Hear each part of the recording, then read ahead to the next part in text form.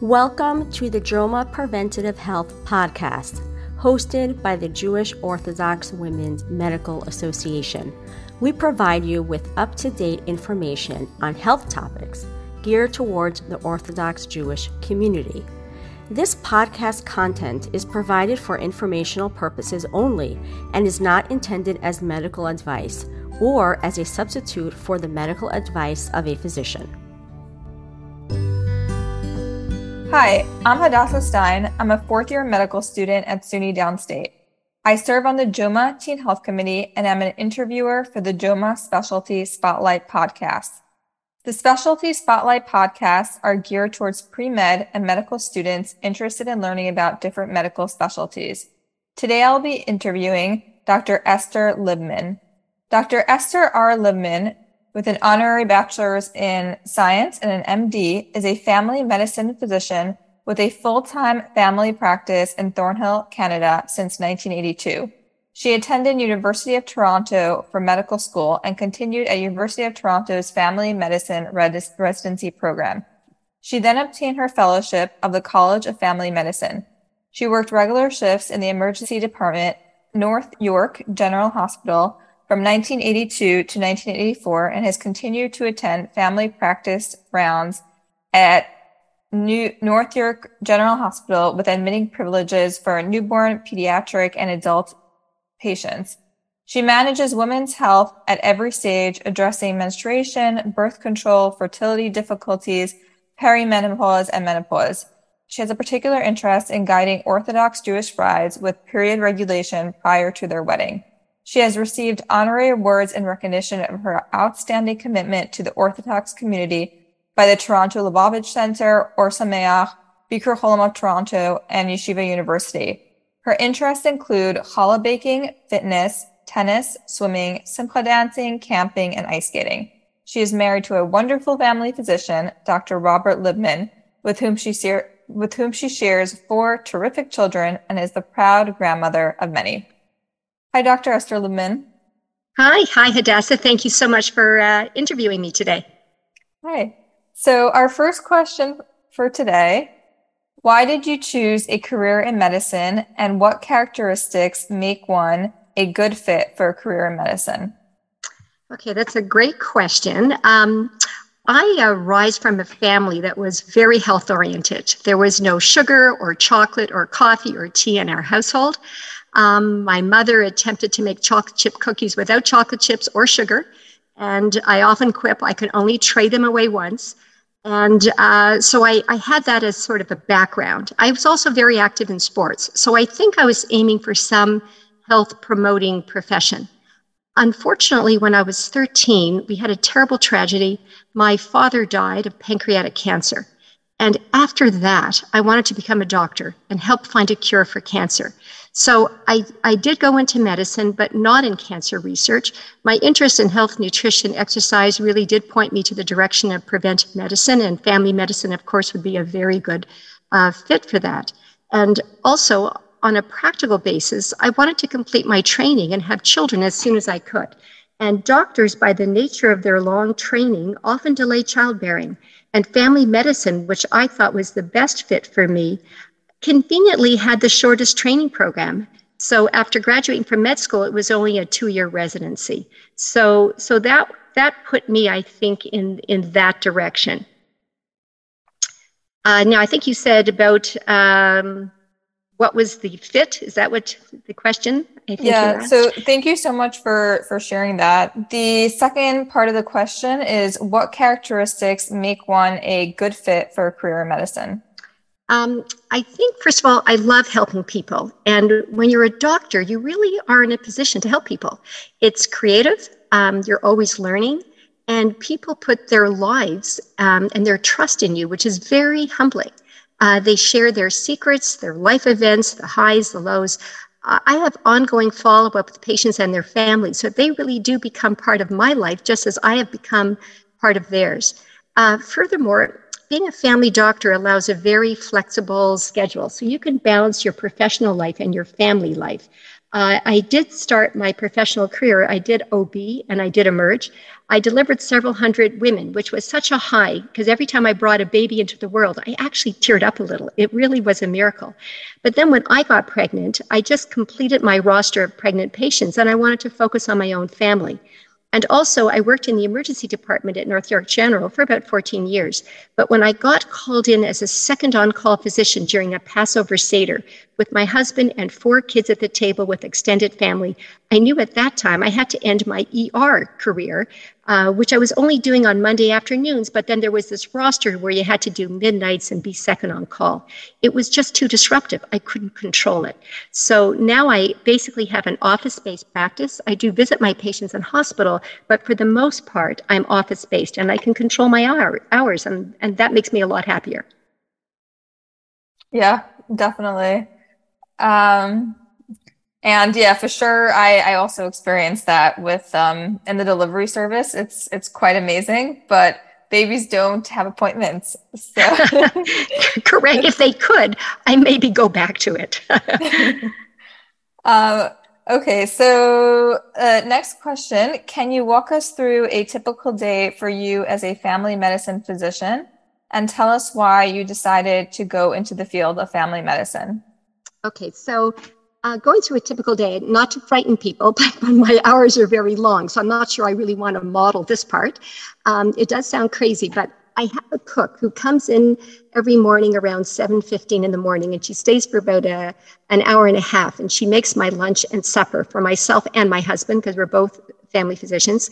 I start work around 9, and I work until around 11 p.m. During that time, I'm talking to my 4 kids. You know, as you said, all of them are married. None of them are living in Canada. I often quip that it must have been something I said.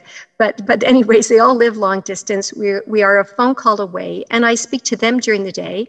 And then I'm not usually speaking to patients at 11 o'clock at night, but I am doing my paperwork at that hour because I'm sending off referral letters. I'm doing specialist reports. I'm doing insurance reports. I'm doing legal reports. There's a lot of paperwork in family medicine. So I don't know how other patients manage it, but my husband and I do keep these hours. Now, when my kids were little, the hours were much shorter.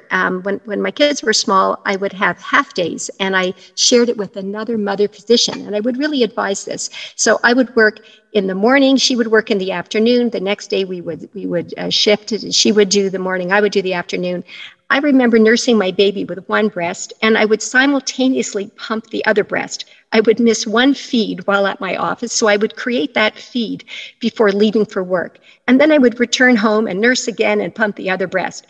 And I think it was pretty crazy, but actually it worked. It allowed me to keep my hands in medical practice, and it allowed me to keep being a nursing mom and being a mom the rest of the day. So that worked for me, although, you know, it was pretty hectic. Yeah, that definitely sounds pretty hectic, but also incredible. You're able to manage that. Okay, so the next question is, can you tell us about some of your work in serving and promoting health in the Toronto Jewish community? Sure. When I started to practice, it was in 1982. There were very female physicians. I actually was not aware of any. So I felt I was filling a gap in care for our community. I know that in the States, they say, well, you know, make an appointment with a gynecologist. You can't make an appointment with a gynecologist in Canada. It takes months and months, and you must be referred by another physician. So that means I had to fill that gap that was not really female gynecologist was not available. They would be available if there was an urgent problem. If you had an ovarian mass, yeah, they would see you. But none of the issues that I was seeing were life-threatening, actually, Baruch Hashem. But still, I had to fill that gap, and I had to learn the material. So I did develop a subspecialty of from lady medical issues. So I would see a teenager with irregular cycles as a mom would bring the child in about, you know, worried about infertility. Many of them, let's say, would have something like PCOS, and that's quite manageable, and often just some education and discussing what possible treatments. It was just very educating for the family, and also very soothing for them. Also, I started seeing an awful lot of callas. I think more than any other physician, only because I started my practice ahead of all the other physicians that graduated after me. So when I would see a Kala for the first time, I would control her cycles so she's not in need at the time of her chasana or her wedding. I either would give her a medication called Norlutate. That's the Canadian name. Agestin is the American name. I guess norethindrone acetate is the generic name. And I would prescribe the birth control pill. And I learned about agestin actually from a New York OB-GYN, Jessica Jacobs, who is a JAUMA member. So if she's listening, a shout out to her for helping me use this medication. We had a conversation which lasted about 5 minutes around 35 years ago. At the time, the chassan had grown up in my practice and his kala had bleeding issues and she was in New York. And he said her issues were solved by this excellent OB-GYN, Dr. Jacobs. So I gave her a call. And I've been learning, so I learned about agestin and I started prescribing it for my kalas. So that really made a huge difference to my practice and how I was able to help them. And I usually would time a period about 23 days prior to the chuppah. And that way their period would be over, they'd be able to get to the mikveh. And it also allowed the kala to be very relaxed that she was not going to get her period as she walked down the aisle, chas v'shalom. And so it has worked very, very well. Plus, enough of the colors, they're excited and they're frightened about the wedding night. And often a color's worried that sex will hurt. So I usually start with anatomy so she knows where her vagina is. I often say that many colors do not know where their vagina is. So I normalize this for them because when you look in a mirror, it's actually hard to see. So I draw a picture for them. I tell them to use a Q-tip, put Vaseline to insert it inside. And I say if they can't fit in a Q-tip, that they should come in for an appointment and I'll show them how. Or if they are successful with a Q-tip, but if they can't put in a small lubricated tampon, I also tell them they should come in, even though they're kind of embarrassed to be examined, but usually their fear of something wrong is greater than their embarrassment. So they come in. And most times I find nothing wrong. They just have the wrong angle and I get out a trusty mirror and I show them their anatomy and I insert the tampon for them. They are so happy that they are structurally normal. And it gives them real confidence. Oh, I see where it is. Like they're very, very happy. It's a very satisfying thing to be able to do. Occasionally, there's a structural issue like a septum in her hymen. And that does require a surgical procedure to remove it. And I refer to a gynecologist for that. But that's actually rare. And I also discuss fear of first intercourse. The kala has heard something has to rupture inside her for intercourse to occur.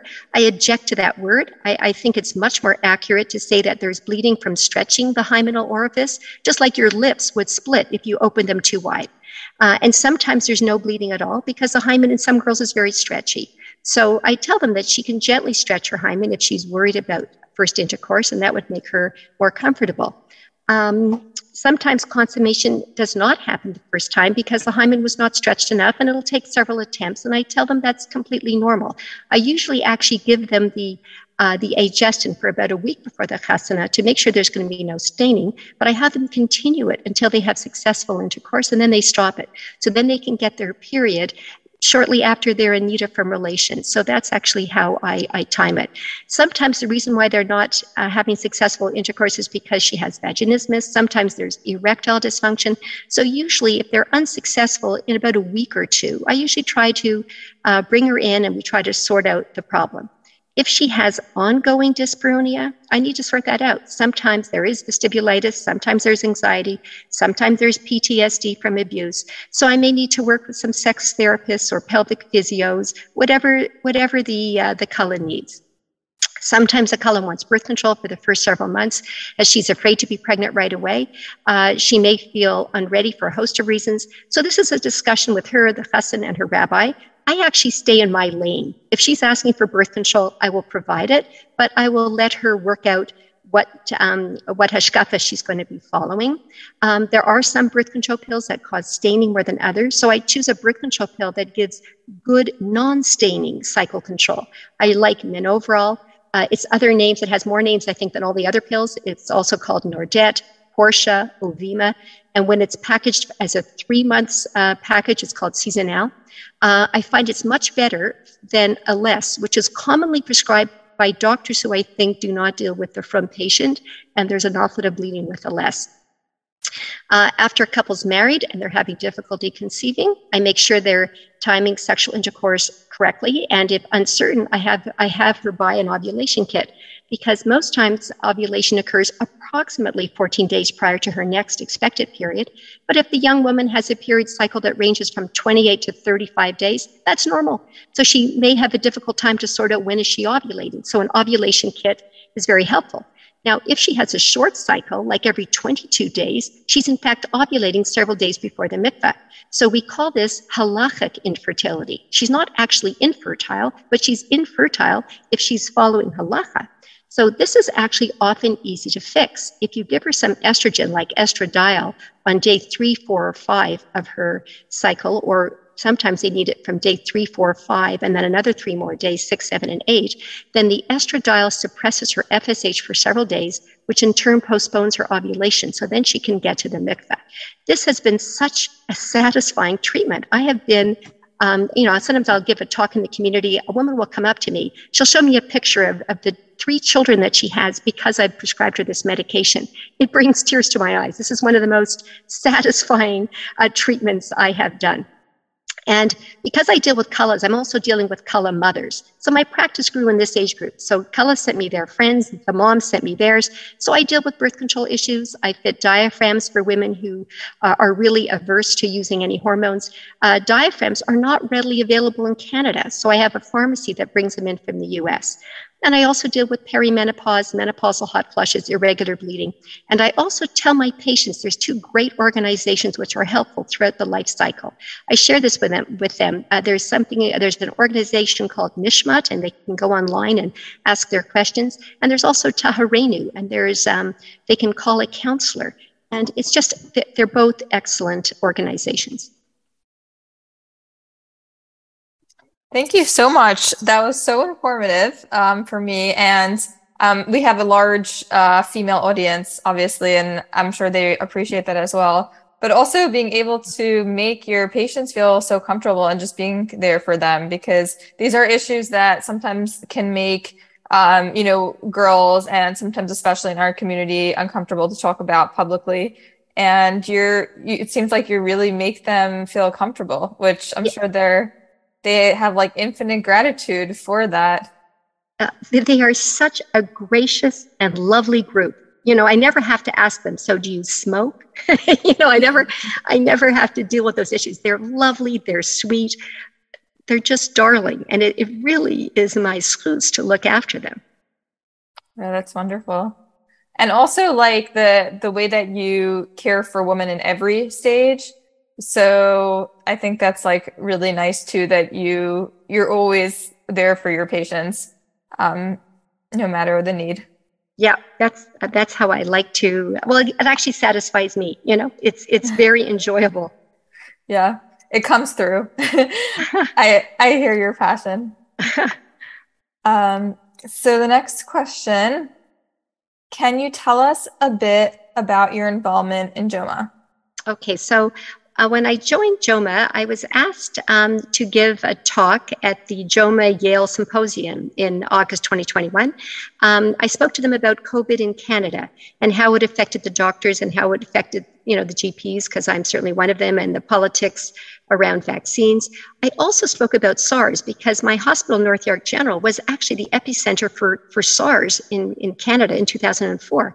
And this was like, oh, here comes another epidemic again. I guess SARS wasn't quite as extensive as COVID, but our office was quarantined because an infected ICU nurse from North York General coughed all over our office.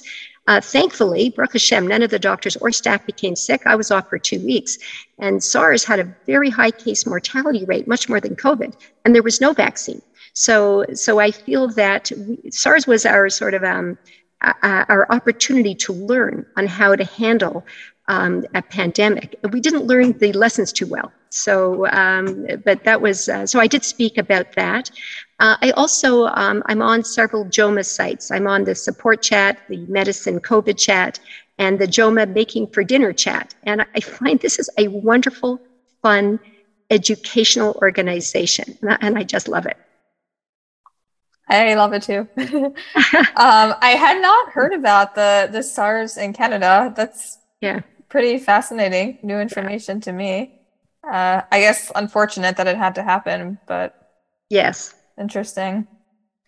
And making for dinner, what is that? I'm Oh, not so familiar. this is so great. There's a whole bunch of Joma women who, anytime they have an excellent recipe, or someone fancy schmancy is coming for dinner, what recipe should I make, or what starter should I do, or does anyone have an outstanding fish recipe? It's great. Everyone just exchanges recipes. I think there is an ambition that all these recipes should be collated and put in a book, like a cookbook. But meanwhile, we are enjoying sharing recipes. Just a lot of fun. I love that. So have you tried anything or? Yes, I have. And I've also given some too. So yeah, it's a lot of fun. A good schnitzel recipe. I'm trying to think of the other ones, but yeah, I've tried different things and it's great. So your family and friends are benefiting from the chat as well. Correct. Absolutely. And my husband. Yeah. Okay. So the next question we have, if you could go back in time, given the experience and perspective you have now, is there anything you'd want to have done differently? Yeah, I think the major regret that I did not take off Fridays earlier in my career. I think I was maybe working for 25 years before I twigged to the fact, yes, I should take off Fridays. You really do need the time for yourself to cook for Shabbos, to pursue other interests, to go to the dentist. You need that day. I was afraid my patients would leave me. They did not. So I would have done that sooner. Also, I would have taken more time off for each baby, because the very first baby I took off 3 months, baby number 2, I took off 4 months, baby 3, 6 months, and baby 4, 6 months. That was a lot smarter. So I think that would be those were my regrets. Yeah, that definitely sounds like good advice. Yeah. For others as well. Okay, and then that leads into our next question, which is, what advice would you like to leave the pre-med and medical students listening to this podcast with? Okay, so my advice, if you don't have a partner yet, make that a semi-full-time occupation to meet as many good partners as possible and find a wonderful partner. Like, be very assertive about that. Because once you have your partner and hopefully you'll have children and hopefully fertility will go smoothly for you, then I think you need to hire great help. I don't think that mother doctors do not have time for housework. And if someone is doing your housework, that frees you up to take your own kids to the park. So I would have someone who does my housework and clean my kitchen floor and peels all the carrots. So, when I do cooking, it looks like I'm doing a cooking show. I just put in all the ingredients that are already pre-prepared. It makes it so much easier. And otherwise, I just wouldn't have time for that. So I would really say, get that husband, if you can, have children, and get help. If you can work part-time in your practice when your kids are small, I think that would be great. You really are irreplaceable at home. So do your best to be there as much as you can without having to be perfect. It may not be possible in some specialties. It's certainly possible in family medicine and likely pediatrics too. I advise exercising with your kids because you often won't have an extra time slot for yourself. So I would, for example, when I had a newborn crying baby, I would walk up and down the stairs. So the baby would settle, and then I would get 15 or 20 flights in. I was exhausted. Baby was asleep. It was a win-win. And when my kids were older, we did martial arts. Like I signed them up for a kid class for Taekwondo. And I told the instructor that, if you want my money, I want to be in this class. I want to be with my kids. And there was a bit of a pushback. Finally, they let me in, and it was just adorable. I was with them. One kid in the class looked at me and said, "Does your mother know you're here?" So I thought that was adorable. But anyway, so I was busy with that. When my kids did gymnastics, I helped out. I was one of the coaches because I have a bit of a gymnastic background. I would also say that mother doctor guilt is universal. You feel you're not doing enough in both professions, both professionally and at home. I would try to recognize healthy guilt, the type of guilt that allows you to alter your behavior. So if you're feeling guilty that you're eating too much junk food as you unwind at night and not nourishing yourself properly, then, do your best and improve self-care and improve your nutrition. That's healthy guilt and a healthy response by you. Looking after yourself is not selfish. And there's a reason that there is a recommendation of putting on your own oxygen mask before you put the oxygen mask on your child in an airplane. Because if you're not caring for yourself, you're unable to give to others. But if you have toxic guilt, I'm not good enough, I'm a failure of a mom or a doctor, I'm unable to do this, I'm a fraud, get rid of all that toxic guilt. That doesn't do anything for you. It doesn't help you in any way. So learn to recognize which type of guilt you have and only allow constructive guilt in. That would be my recommendation. And basically, in summary, it really is a privilege to be a physician and to help people every day. It is really a calling and it's not a job. And we are fortunate to be in this, I would call this a very noble profession. I have no intention of retiring. I am 68. I continue to grow every day, and I wish all of you similarly a rewarding career and a rewarding family life. Thank you so much. You're so wonderful to speak to. You're very, obviously brilliant, but also very soothing. Well, thank you very much, Hadassah. You are a delightful interviewer, and I really wish you well. I don't even know what year you're in. I'm a fourth year. Fourth year. Okay. Well, I'm wishing you much success in your future. Thank you so much.